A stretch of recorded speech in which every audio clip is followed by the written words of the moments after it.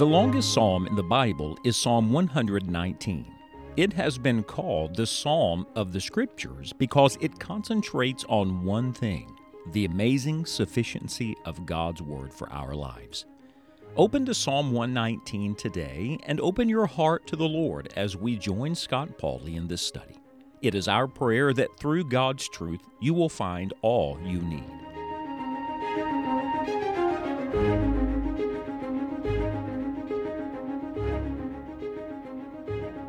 Before we advance in our study through Psalm 119, I want to return one more time to this section that we've been in to draw your attention to an expression.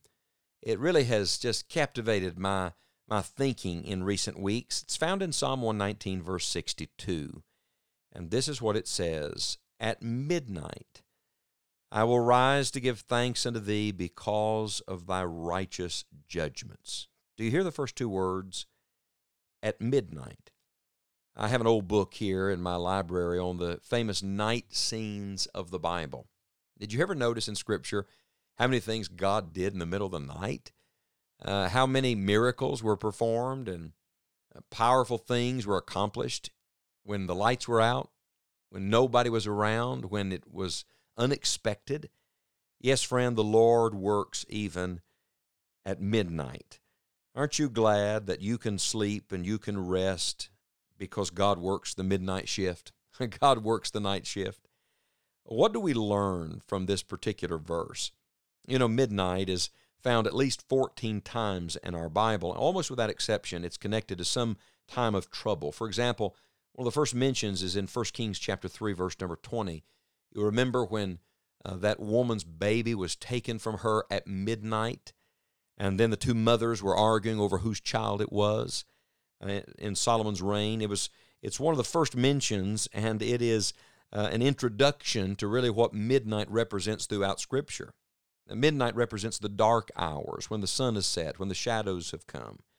Midnight represents the lonely hours, when nobody's around, when others cannot see you. Midnight represents the closing hours. We're coming to the end of a thing, the end of a day. But could I just remind you of this, that the dark hours lead to light hours, that the lonely hours lead to the hours of fellowship and communion, that the closing hours are not just the end of one day, it's also the threshold of a brand new day. You see, you're going to find as you study the midnights of the Bible that they're always connected to the presence and to the power of our great God. In fact, the actual first mention of midnight is found in the book of Exodus. Read Exodus 11, Exodus 12, and see how God intervened and stepped into Israel's circumstances and did so at the midnight hour. The question is not, will God work at midnight? He always works. He doesn't go to sleep. He faints not, neither is weary. The question is, what are we going to do when midnight comes? When the lights go out, when the time of trouble comes, what are you going to do? Well, let me give you 3 simple things you can do in the dark hours of your life. And maybe you're living there today. Or maybe you know someone that's living through the dark hours of life. Here's 3 things every true believer can do. First of all, at midnight, you can pray. Do you notice the context of the verse? The whole context is one of prayer. He's speaking to God. He refers to the Lord repeatedly in Psalm 119. It's one big prayer. Yes, at midnight, you can pray. Let me give you an Old Testament example and then a New Testament example of praying at midnight. The Old Testament example, let me take from Ruth chapter number 3.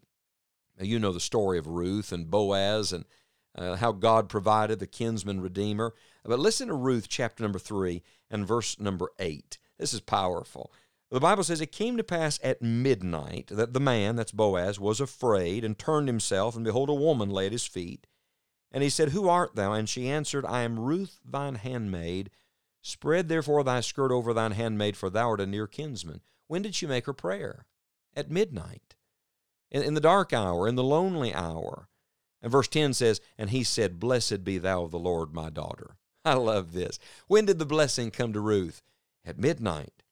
And then, what about the New Testament? Well, how about Acts chapter 16, verse number 25, when Paul and Silas were locked up in that jail. Remember, they'd been beaten, and now they're in a prison cell in the middle of the night, and what do? they began to pray. At midnight they sang and they prayed and they gave praises to Almighty God. And by the way, read all of Acts 16. God heard and answered. The earthquake came, the prison doors opened, the jailer and his family get saved. Big things happen at midnight. At midnight, God is always at work. The Lord is awake, friends. The Lord is listening even in the midnight hour. Remember, in one of Jesus' teaching on the matter of prayer, Luke 11, verse number 5, he uses the little parable of the man going to his friend at midnight and asking bread, asking for food to give to his visitor. What a beautiful reminder that there's never time you can't call on the Lord. There's never time His ear is not open to your prayer. So at midnight, you can pray. At midnight, secondly, you can praise. Listen to verse 62 of Psalm 119. At midnight, I will rise to give thanks unto thee. Give Him thanks. I alluded a moment ago to Paul and Silas in Acts 16. They did it in jail. In Acts chapter number 27, the Apostle Paul will do it in the middle of a storm. Literally, in the middle of a massive storm. What does he do? He just breaks bread and gives thanks for it and blesses it and passes it out. In every instance, the praying leads to praising. Lester Roloff used to say, sometimes you can praise your way through things you can't pray your way through. So maybe you're trying to pray your way through the nighttime hours, and you're just not sure if your prayers are even getting through. Well, they are, but why don't you try this? Why don't you turn your prayer around to praise, and instead of asking, just adore for a little while. Instead of begging, just bless the Lord and give Him praise and glory. I love this little phrase. He said, at midnight, I will rise to give thanks. Get up. It's the upward life, the ascending life. You're not going down. Rise up. Lift up your head and give praise and glory to God today. And then, one more thing you can do. At midnight, you can not only pray and praise, but at midnight, you can ponder. Ponder the Word of God. Listen to the rest of verse 62. At midnight I will rise to give thanks unto thee because of thy righteous judgments. Doesn't mean everything going on around you is right, but God's right. It doesn't mean everything around you in life is equitable, but God's judgments are always right. So what's he doing? He's going back to who God is and what God has said. Thy righteous judgments. I'm not always right. Others are not always right. Circumstances are not all right, but God's word is. You're going to find strength in the dark hours of your life by meditating on the word of the living God. In Judges 16, verse 3, Samson rose up at midnight in the strength of God. He literally rose up and went out in victory. I want you to know when God gives you strength, it doesn't matter what hour of life it is, how low you are, how weak you are, how dark your surroundings. If God be for you, who can be against you? Who can separate you from the love of God? Think of Calvary. What happened at Calvary? The lights went out. Literally midnight in the middle of the day. Do you remember? And Christ cried from the cross through that darkness. But could I remind you that the greatest light, eternal light, came through that period of darkness?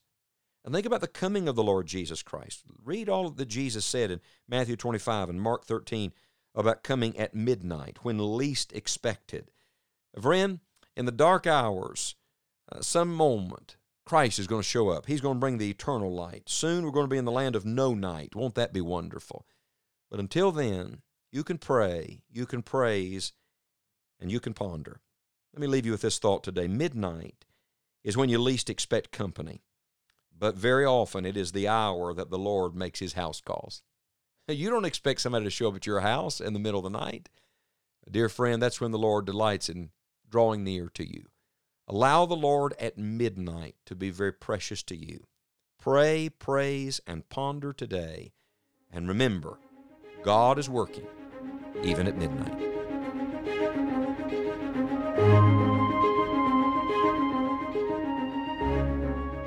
All you need is found in the Word of God.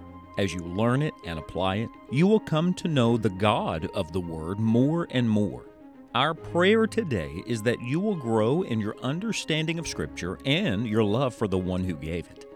You may find additional resources for Bible study at our online home. Visit enjoyingthejourney.org today. We would love to hear from you. Thank you for your prayers, support, and thanks for sharing the Enjoying the Journey studies with others.